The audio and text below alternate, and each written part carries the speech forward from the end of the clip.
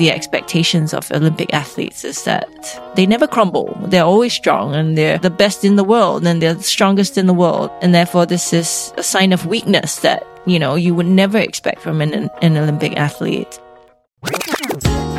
Do you ever feel like the person most getting in your way is you? Do you have an inner voice that whispers, "You can't do it"?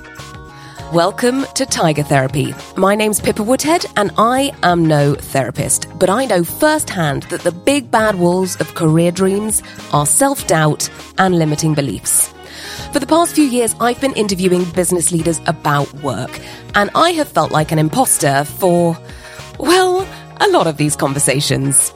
Each week, I'll be speaking to someone brilliant who's achieved success on their own terms. Join me as we hear about their life, their career journey, and find out what role, if any, self-doubt and limiting beliefs have played a part in their story. I don't know about you, but I'm sick of holding myself back. A key thing I'm learning is no matter where you come from, you get to choose your mindset. So lay back on the Tiger Therapy couch and let's meet today's guest.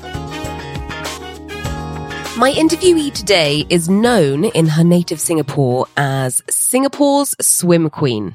Joscelin Yeo started swimming professionally at the tender age of 11. And throughout her extraordinary athletic career, she has swam in 4 consecutive Olympics. And at the Southeast Asia Games, often called the SEA Games, she holds the record for the most amount of gold medals ever won. 40 gold medals. Despite so much success, as you'll hear us discuss, Joscelin feels limiting beliefs really held her back. And at the peak of her swimming career, she was secretly battling with a mental health crisis. And just a heads up, this podcast contains mention of self-harm.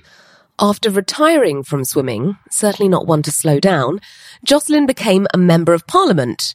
She also became a mother of 4 and is now co-founder of Into the Wild, which through amazing wilderness adventures is helping thousands of children build grit and resilience. I'm full of admiration for Joscelin, as I'm sure you will be as well after listening to our conversation. Joscelin, you're someone who you could very easily look at your list of accomplishments and just be dazzled and only see medals, accolades. When you look back over everything you've done so far, what do you think? I think that it does look a lot on paper, but the truth is it's years and years of a process, right? A life journey that I've taken. And those, I guess, accolades or achievements are just things that happened along the way. But, there's so much in that process that I've taken in growing into who I am today, and that process hasn't stopped. It's still growing. Yeah. So you started swimming internationally for the Singapore swim team at the age of 11. Can that be right? I read this. Yeah. Can that be right? And then in 1992, you made your first Olympic Games and you were 13. Yeah. It's funny, Joscelin, I don't know why I never thought about Olympic athletes being that young, that you can compete when you're 13. I guess, for swimming, it's a time-based sport. And so as long as you make the cut in terms of the time that you swim, then you can qualify for the Olympics, right? And, I think at that time, I was the fastest Singaporean in that event. Plus I made the timing that was required for an Olympic cutoff time. And so the country sent me to my first Olympics at 13. How is it in your memory being 13 and being in the Olympic Village? It was Barcelona, right? That was Barcelona. Surrounded by all the best athletes in the world. What was going on for you? Oh man, it was pretty mind-blowing, to be honest. And I think it wasn't just swimming, but it was also the other sports that I grew up watching, like basketball, for example. It was the first Olympics that I believe they had all the NBA players and, seeing people like Magic Johnson and Scottie Pippen and Michael Jordan, like just in the Olympic Village was just mind blowing. It was crazy. Were you starstruck? I was like, whoa. And I couldn't believe how tall they were. I was like, my goodness, but it was actually pretty cool, just to be amongst them and to think, wow, like, am I really competing at the same event that they are, same competition? It was pretty crazy. Yeah. Did you feel any sense of So imposter syndrome at that time? I don't think so. I think I was maybe too young to understand even what imposter syndrome was. But I think that for me, it was just very jaw-dropping kind of moments everywhere I walked, and just kind of taking it in. But then also in the competition, like during my competition days, it was that sense of, okay, I'm here competing amongst the best in the world, and what can I do? And so I think I was able to take it all in, but also focus when it was time for me to compete and kind of do my best out there. I think when I was 13, though, I don't think I really believed that I could win a medal at the Olympics. I think I was too young. I felt like, everybody told me that I was going there to be exposed to greater competition. And I think that there's good in that. But I think that it was also a mindset that I felt hindered me for a long time. Yeah. So I felt like, it was always like, yeah, we're sending you guys to this competition for more exposure. And that was always the line, And so one is you yourself didn't believe that you were there to win a medal. And I think secondly, it was this sense of no expectation. Yeah, like nobody has any expectation of you, and you don't have any expectations of yourself. And I think that when you're competing at the highest level, I don't think that's a good thing. And I think certainly when I went to the Olympics at 13, there was no expectations of myself then. But by the next Olympics, I was 17. I was swimming a lot faster, and that mindset had to change. I didn't know how to do that. I didn't have anybody talk to me about it. And it's one of those things that I only learned, I think, a little bit later on by my third Olympics. And it's a shame because I think that I could have progressed maybe a little bit quicker, in those years. But, it is what it is, right? And you take life as it comes. And I think that it wasn't until, 2020, I would say, when I was competing in the US and I was in college and competing collegiately. And that year, we raced in short course meters. And normally in the US, we race in short course yards. But in the year of the Olympics, they always switched that to short course meters, and we race in short course meters. And when you race in short course meters, that's where all the world records are set. They're all set in meters. And so we walked into training, just a few days before competition. And, my coach said this to me, like, why are you guys walking in like you don't deserve to be here? I think it was kind of a wake up call for us. And I think we were like, really? Are we doing that? And he's like, yeah, where's your energy? Where is that? I don't see that belief that you feel like you deserve to be here. When we went back, we talked about it as a team. The next day we were like, all right, even if you can't believe it here, like in your head, start with acting like it. And something begins to change, and then you begin to build that belief, right? And I think for us, our results were there. We were fast. We were swimming fast. We knew we could do well. But I think the mindset and that belief that we couldn't get a good result was limiting us. That's something for me that I took very personally. And I was like, I looked back and I thought, hey, I think this is something that wasn't just happening to our team, but this is something that even when I compete at the Olympics, I always believed that, yeah, I'm just there for exposure. Yeah, I'm just there to try to do well, but there's no sense of like, no, I'm there to win and I believe I can win. So after that chat, it's something that switched on in me, and I was like, I realized the difference, and I was like, okay, this is going to be different. We're going to do something different here, right? And my whole team, there was that switch that turned on, and at that meet, we ended up breaking a world record in the relay. That's talking about being the fastest relay team in the entire world. Gosh. And it's mind-blowing, right? And I think that's something that I learned is so key in how you can perform, really what you believe of yourself, and that mindset that you set out to do something with is such a big difference. a huge difference. And so I think one of the key things for me was when I went into any competition was doing like a self-check, right? Like, what do I believe here? When I go into every training session, it's like, okay, this is my goal for this year. And what do I really believe? Do I truly believe that I can go out there and I can win a medal? Like, what is it? So I had a few other experiences after that, which was very interesting.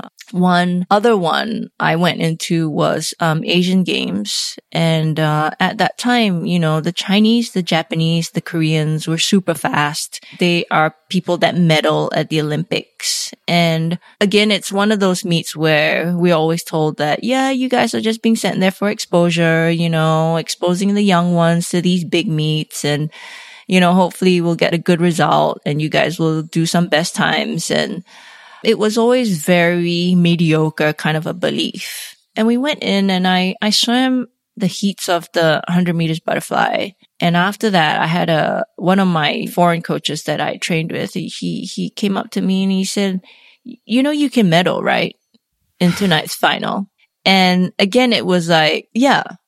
And it almost never crossed my mind. And I was like, yeah, I think so. And he's like, well, do you believe it?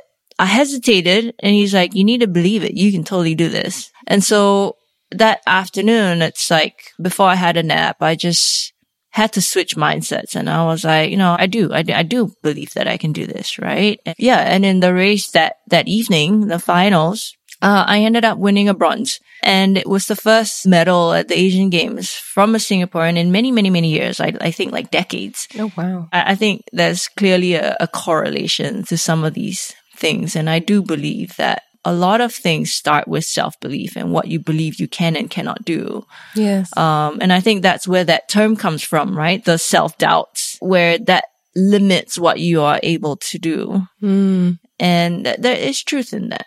And I experienced it so many times, in my swimming career. I guess the next thing you really think about is how then do I get over these self-limiting thoughts or beliefs, and how then do I get through that and achieve what I want to achieve? Yeah. And I guess that's something that's that process that I talked about, those years of competing and trying to figure things out that I learned along the way. And sometimes I learned the hard way, and sometimes, I got to learn it from somebody else.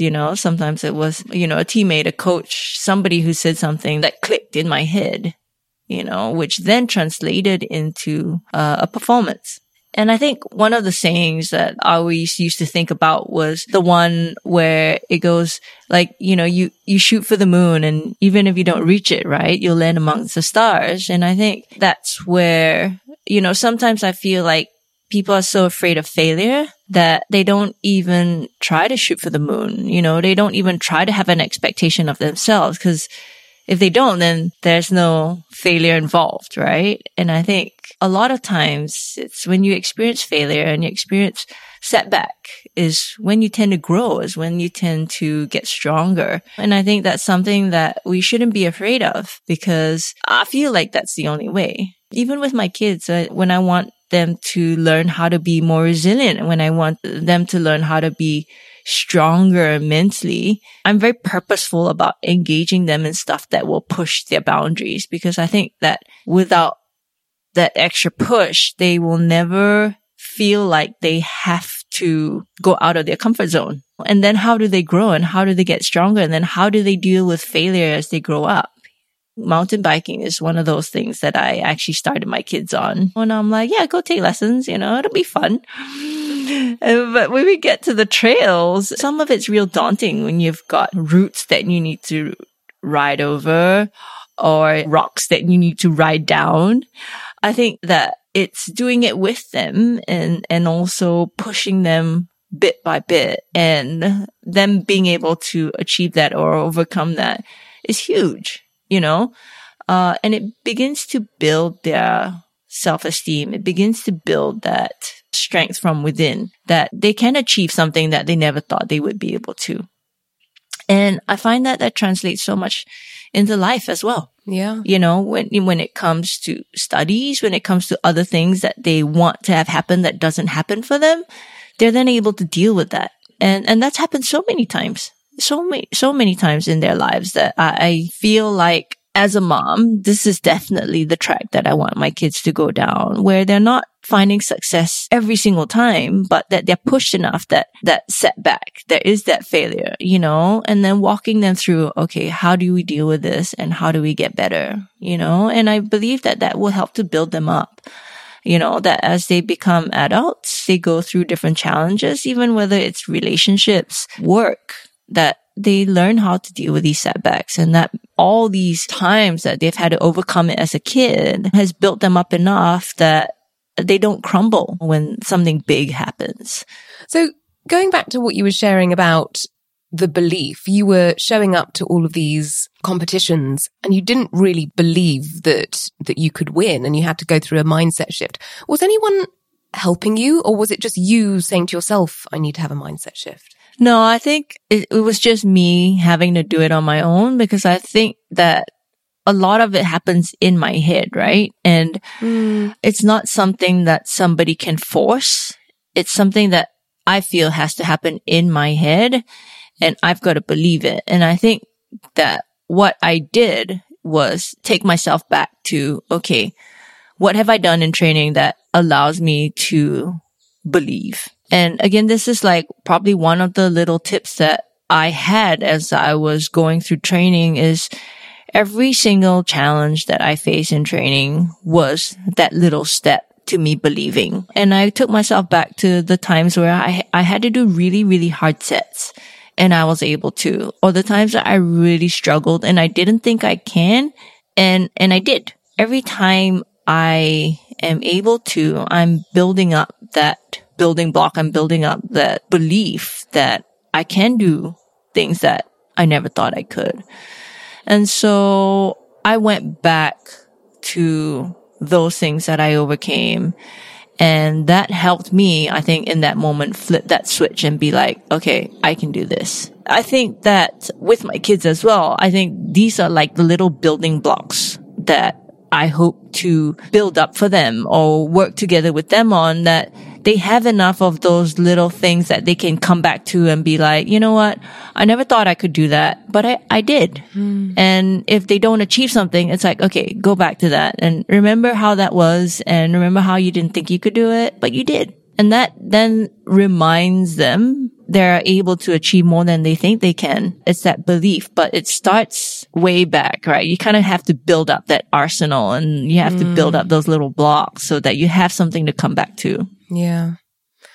Well, there's this great Henry Ford quote that I love and I now say all the time, which is, whether you believe you can or you believe you can't, you're right.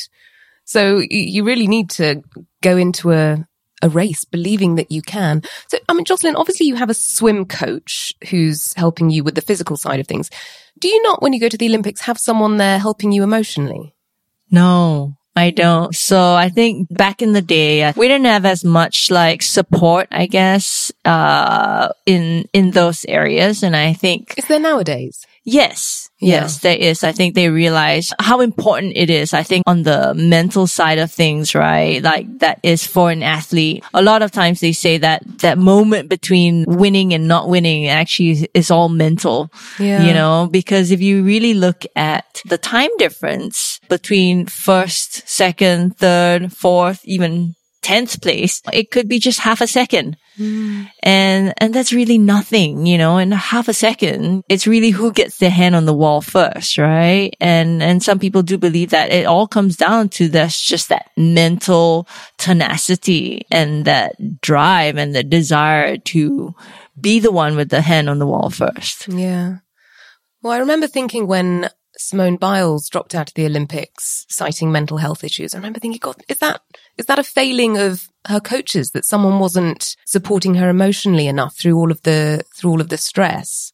I think it really is hard to say. I think that every sport also has a certain culture, I think, that it comes with. And I think that I can't speak for gymnastics, but I do think that if you look at the recent Wimbledon, for example, you watch them play, like in the women's final, for example, you could see when things were breaking down mentally, for a certain player and how that just affected her strokes. Every hit was just off course, off target. And you can see that it's all mental. It's all happening in the head. When you look in the stands, you see that, yeah, this person does have all that support. You know, they've got their mental coach, their physical coach, their strength coach, their physio, you know, everybody that does stuff for them. And I think that that's how important the mental side is to sport and to winning. But I think even if it was just everyday life that we look at, yeah, we all achieve setbacks. You know, we don't achieve things that we want to. And how do we deal with that? I myself have had bouts where I'm not just ready to throw in the towel. I'm ready to just be done living. It gets bad because you come to expect so much of yourself and you don't think that you can do it, or you don't think you can live up to that. And you think that an easier way out is just not to be around. Oh, Joscelin. And that's scary. That's a scary, it's a very scary path to go down. So I think definitely, I think a lot of what happens in your head is so important. It's so key to how your life plays out. So yeah, I'd love to ask you more about that, if I may. You've been quite open in the past about how you struggled with depression and the stress of swimming competitively, and especially the public side of that, the media attention you had at a young age, being photographed all the time. And I've heard you say in an interview before that you would literally try and run away from the press. I've also heard you say, which is just such an image, how on some days you'd be training in the pool and your goggles would literally be filled with tears. Yeah. Such a sad image. I'm just so sorry. Yeah. Well, I think, but those are like some of the hard times that I had to push through. And that's the thing about swimming at this level, is that it is very physically, mentally, and emotionally taxing. And it's hard. Yeah. Some days you're just so tired and you still have to do it. And yet, right, it's those moments where when you do get through it, you look back and you're like, wow, if I could have done that, I can do a lot more. There's that strength that's built from those moments that I wouldn't trade for. So your internal struggles, they evolved from crying in the pool to drinking and smoking as a coping mechanism. And even, and I hope it's all right for me to ask you about this, cutting yourself to in your own words, numbing the pain. Yeah. And that's something that is, at that time, my way. It was my way of coping with the pain and my way of coping with things. And I didn't know how. And I just did whatever I thought was the easiest, I guess.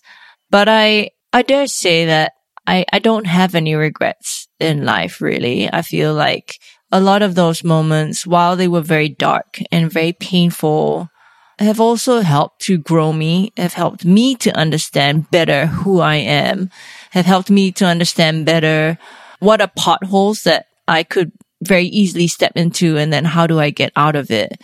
I think one of the things that for me is key has been really surrounding myself with people that are positive and that can really help to pull me out of that hole. Because sometimes when I'm in it, I can't get out of it and I don't know how. I have a therapist that I can call on if I have to. She's somebody that understands me very well, and she understands what I'm saying and what I mean when I say something. And then she's able to give me handles on how do I move forward. And I think that's where I've really come to realize that you really can't live life alone and do things on your own. You know, there's stuff that you can control. There's stuff that you have to build, but there's also things in life that you can't control. As much as I do believe in creating these building blocks and building opportunities to strengthen ourselves from within and to build up that grit and that ability to see through hard things, I do believe that it's also sometimes things that doing all that doesn't help. And we need something a little bit more. We need something that's out of the norm. And I think for me, that's where my therapist comes in. That's where, you know, family or very close friends come in and they know me well enough to then get me out of that funk, right? And then through my everyday life, that's where, all that grit and all that stuff that I've built up from before then helps me deal with like the everyday stuff. So yeah, I do think that there's two spectrums to it, stuff that you can control and stuff that you can't. And I think it's building up that arsenal and learning how to deal with it or what kind of support you need from it that really helps you to kind of get through life. Can you remember that time where you started drinking? Can you remember, was there a sort of trigger point, something that started the spiral? I think for me, it was very much of just trying to escape pressure.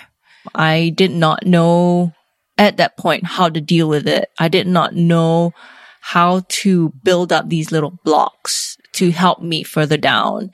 That was something that I saw people doing. And so I was like, all right, this is my escape route. This is how I get away from it, because when you drink and you do it's recreational drugs or whatever, it takes you in a completely different world and you're not in touch with reality. You get to the point that you're not in touch with reality, where you're not sober, right? And I think for me, it's those little moments of escape that I use to help me deal with it. And it's really not the healthiest way to deal with it, because with that comes so many other issues. And they were really not the best coping mechanisms. I had to learn how to deal with all these emotions in a different way, in a healthy way, and I think that's where surrounding myself with the right people and my therapist and all that has then come into play, where I now have healthy avenues of learning how to deal with stuff. If for some reason in my head I'm stuck or I can't deal with it, then I've got that external help. I heard a story that you arrived to the pool a little bit drunk and you were swimming. I mean, it was quite a funny story when I heard you share it. You were swimming in a crooked line. Of course, it's not very funny because it's a signal of something much deeper. But was that the moment when you think people around you started to realize, okay, there's a problem here?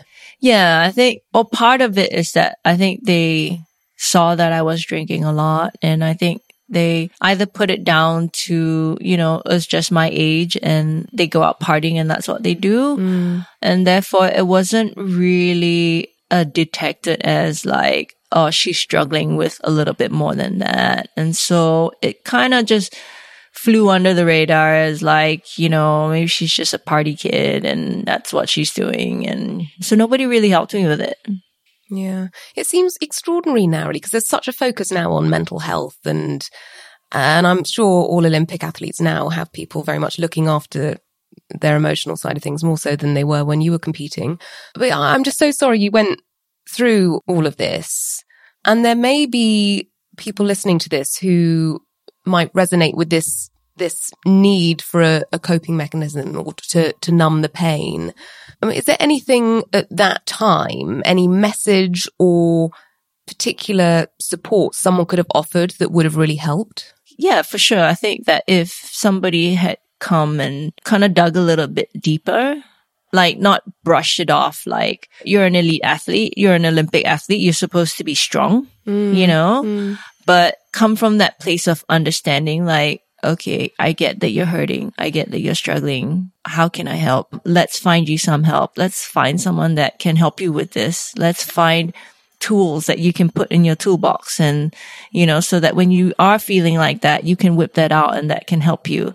I wish at that time that there was somebody who understood and was able to help me in that way, but there wasn't. And I mean, I look back and I think, well, I lived in a time where that just wasn't talked about so much. It was a little bit more taboo, right? And I think that also the expectations of Olympic athletes is that, they never crumble. They're always strong and they're the best in the world and they're the strongest in the world. And therefore this is a sign of weakness that, you would never expect from an Olympic athlete. And I think, that's where the topic of mental health, I think, has only become more prevalent in recent years because people are beginning to talk about it more like it's not weird or wrong or a sign of weakness. But I think back in the day, I think everybody experienced it, right? It's just that we never recognized it enough to talk about it in a certain way. Yeah. It's a mental competition just as much as it is a physical competition in many ways, right? Yeah, it's true. So I wanted to ask you about strength and resilience that you just mentioned. One thing that I think can be really learned from professional athletes is the resilience needed to pick yourself up if you lose. You lose a race and then you've got to go into another race. You can't let it destroy your confidence. How did you handle this? What were the things that you learned? Yeah, so I think for me, one of the things was learning how to not beat yourself up. Easier said than done. Yeah, easier said than done. But, learning not to beat yourself up and then kind of really putting that behind you as, something that you learn from and not something that you failed at. Because I think that once you buy into this idea that you failed at something or you're a failure, it really hits you at the core. Like, all that belief suddenly goes out the window. And it's very hard to bounce back from that. Whereas if you look at it like, okay, that did not go the way that I wanted it to. And how can I learn from it and get better at it? What can I take from that and learn from that and come back better and stronger and faster the next time? And this sense of not beating yourself up, like, okay, I had a bad day. I had a bad swim. I can't do anything about it anymore. Let's move on. Let's figure a way to get better and then let's move on. And I think it's that ability to let go, like not beat yourself up and then let it go, learn from it. Yeah. But not see it as a failure. Cause I find that a lot of times when that attacks you at the core as a, like your failure comes at you like a person, it really affects your being, as opposed to an act, like something you weren't able to do. The way I always approach it is like, okay, well, that's not the result that I wanted and that's not the swim that I wanted. And I'm really not happy with that. And that really upset me. But okay, what can I do to be better? And what is it about that I should have done better? And that next time I'm going to learn from that and I'm going to make sure I don't do it again. And then I think that helps me to reset my mind for the next race and be like, okay, so now this is what I need to focus on. And this is what I know I need to do, as opposed to constantly looking back and why didn't I do it? Or why didn't I do this? Or, why I'm such a failure, right? So now I'm looking forward and I'm looking at, okay, what can I do in this next race to execute it the way I want it to? Clearly was working. I took a lot of practice. Yeah. So one other slightly emotionally loaded topic that I wanted to ask you about, and let me know if you're not comfortable speaking about this. At the 2000 Olympics, you learnt something pretty awful, and that was that your brother had just been in a terrible car accident. And we touched on earlier that you'd not had the greatest experience with dealing with the press, and the press certainly played a role in how you experienced learning about this. Would you mind telling us this story? Yeah, so I was at the 2000 Olympics and swimming faster than I'd ever been. And this was the same year that we had broken that world record. And I was swimming really fast. I was really fit. And I had really, really high hopes going into those Olympics that I could be top 5. I could possibly medal at the Olympics. And I think the day before I was supposed to have that main race, my mom suddenly called me and she's like, we need to meet up. And I'm like, no, Mom, like, you're not allowed into the Olympic Village. And like, she's like, no, like, we really need to meet up. And I'm like, what's going on? She's like, oh, this other person's going to be there and this other person, like this official said it's okay and they're going to be there. And I'm like, what, why? Like, what's happening? Right. So she and my brother, my older brother, they came and they met me. And, that's where she broke the news to me and told me that my younger brother had been in a car accident. And he was in a taxi and he was serving NS at that time in the army. And he was going from one army camp to another. And it was raining. He was in a taxi with some other army mates that was sitting at the back. And he was sitting in front. And they were coming around a corner. And a lorry had lost control and swerved into oncoming traffic, basically, and hit the taxi that they were in head on. and it completely flattened like half the taxi. The taxi driver died on the spot. And when I looked at the picture of that taxi, like half of my brother's side, he was sitting in front, and half of his side was flat as well. Now, I didn't even know how he survived. But that really, really shook me, because I think growing up, I've always been close to my brothers, and I've got an older brother and a younger brother. And so my younger brother is somebody that I always looked after, you know. He was always somebody that, you know, if I was going out somewhere, I'll bring him along and he'll tag along with me and my friends. And he was always somebody that I looked after. And I felt this sense of like, why wasn't I there to protect him and to shield him from all this? And why wasn't I there to be there and help him? And it really shook me. And that's all I had in my head. And the reason why my mom was telling me all this was because the press had found out about it, because my younger brother was a national athlete as well. He was a national triathlete, a very, very talented athlete. And so he was somebody that was quite well known, I guess, in the press as well. And so they got wind of it very quickly, and they were going to ask me about it in the press conference that I was meant to have that afternoon, a day before my main race. And so my mom wanted me to hear it from her instead of hearing it from the press. And it really hurt me. I could not control my emotions or my thoughts. It was very hard. I was in a complete state of shock. You know, if the press wasn't going to ask me about it, then they would have just kept that information from me until my events were over.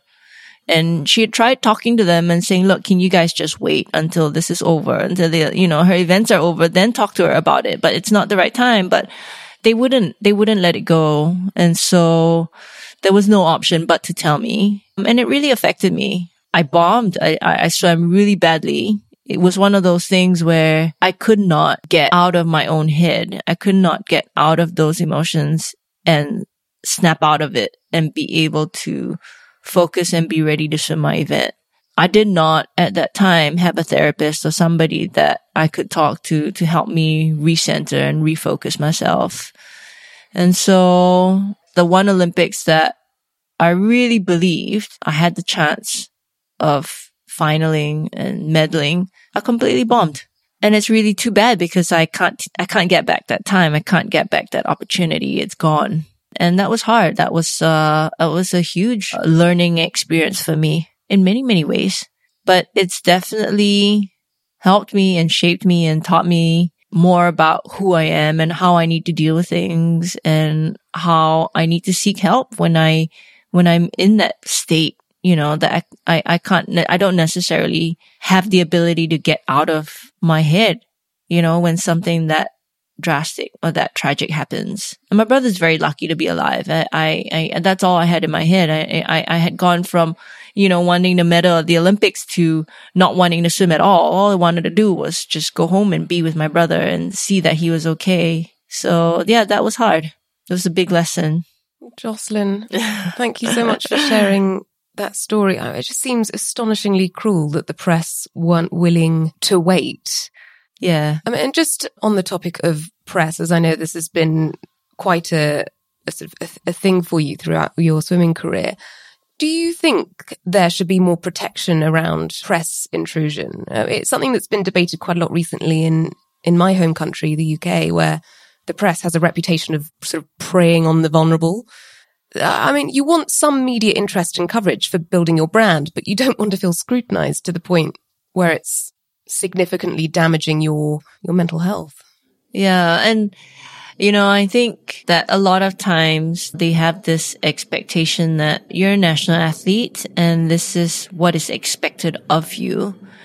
If I take the 93 SEA Games, where I was only 14, and that's where I was literally running away from the press. One, because, yeah, I had other events that I had to get ready for and swim, but also I am very much an introvert, you know, and so to have all this press and all this media chasing after me, like literally running after me with their cameras and their notebooks and everything, is very scary. And I was only 14. There were no boundaries. There were no physical boundaries. There was no control.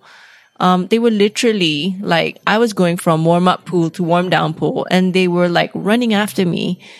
And so that was a very, very scary thing for me to go through because I'm very much introverted.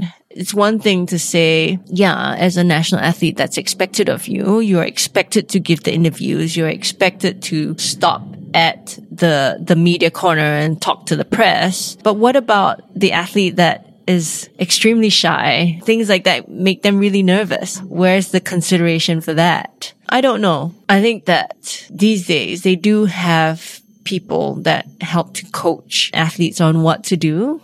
They do have people that help athletes deal with the media and everything. And I think those are good tools to have. And I think those are tools that I use today when I need to be out in public, because I am still a public figure and I am still introverted. But I think I've also had the privilege of time and experience and maturity to now pull out those tools and use it when I have to.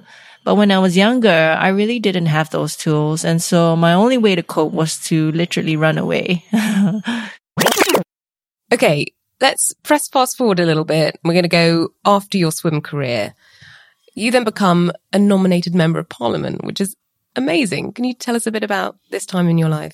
Yeah, so I had retired from swimming, and I think I was approached to represent sports in Parliament. And in Singapore, they have different people from different sectors that the sector will nominate as a person that can then sit in Parliament as a voice for them. And so they've got many different sectors. I believe, if I'm not wrong, there's like 10 different sectors that can nominate somebody to be there for them. And so I was asked at that time if I would represent sports and sit in Parliament and do some of that. And I agreed at that time to do it. And it was a very interesting time because I think that I learned a lot more about politics and what happens behind the scenes. I learned about how they operate and how they pass certain laws or, certain bylaws or whatever it might be. And I also learned what is the best way to influence a certain direction that they're moving in. And so it was a very interesting time for me. I was fairly young, I think, in terms of working experience. And so what I brought to it was really more from an athlete perspective and what athletes need and what young people need, because I worked with young people a lot at that time. And so I did my best. A lot of work I did was behind the scenes because I realized that at that time, I wouldn't say that's necessarily the case now, but at that time, that was the best and most effective way of getting change. It was not necessarily what you said in the parliamentary chamber, but a lot of what happens behind the scenes. And so a lot of my work was done in that way. I think that nowadays it's a little bit different. I think that what's said is listened to a little bit more. But back then, yeah, it was a little bit different. But it was a good learning experience for me either way. Learned how politics and how government works. And I think later on when I became the vice president in the Singapore Swimming Association, where I was in charge of the sport of swimming and open water swimming, it helped me understand what are some of the policies that are worth fighting and what aren't worth fighting, and it helped me to focus on what are the changes that I can make that are within my power and what things are really, really not worth fighting. So you would be giving speeches in front of Lee Kuan Yew, right? When he was still alive. Yeah, that was very scary. He used to just walk into the chamber and put his newspaper down and he'd just be sitting there and oh man, there was a huge debate, when I first came into parliament, and Lee Kuan Yew, who rarely ever gets up to speak, he just put his hand up and decided he's going to speak on the spot.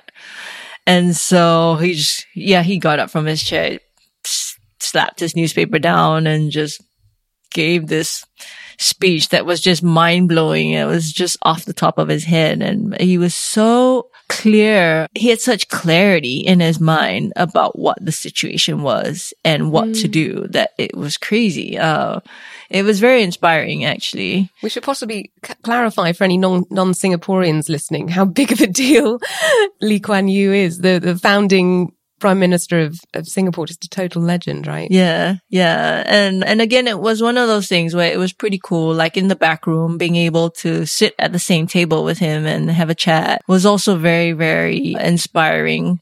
Did he feel nervous? Yeah, definitely. I mean, it's Lee Kuan Yew. Yeah. Definitely. But yet at the same time, it was such a privilege to, be able to sit at the same table as him and have those conversations. Amazing. What an experience. Yeah. Okay, Joscelin, we've been talking for quite a while now, and we've been talking a lot about your ups and downs. And I'd just like to say, so you and I met a couple of times in person. One thing that just really struck me about you is you have this sort of calm strength about you, the way you carry yourself, and I'm a big admirer of you. So is my perception right? Do you feel quite strong now? Well, I think, like I said, I think I have more tools to know how to deal with public settings. And I think that definitely over time, I think things have built within that I am able to deal with public pressures. But I wouldn't say I was always that way. Yeah, I think I've grown into it, and I've learned to embrace certain situations that I have to be put in or I choose to be in, and then just pull out those tools from my toolbox and deal with it. Okay, Joscelin, it's been just so wonderful to speak to you today. So just to wrap up, I'm asking all of my guests to suggest someone else who can come on this podcast. So might be someone who you feel doesn't have any self-limiting beliefs. So I'll get in touch and find out if that's true, or just someone you think could offer a really interesting perspective. Yeah. Somebody I thought about that could be interesting to talk to is a man called Lee Kok Choi, and he was president of the Swimming Association while I was there. I learned a lot from him. He is in the semiconductor industry at work, and he's somebody who, had his own company and then got bought over by, I think it was Texas Instruments, and it was really, really huge.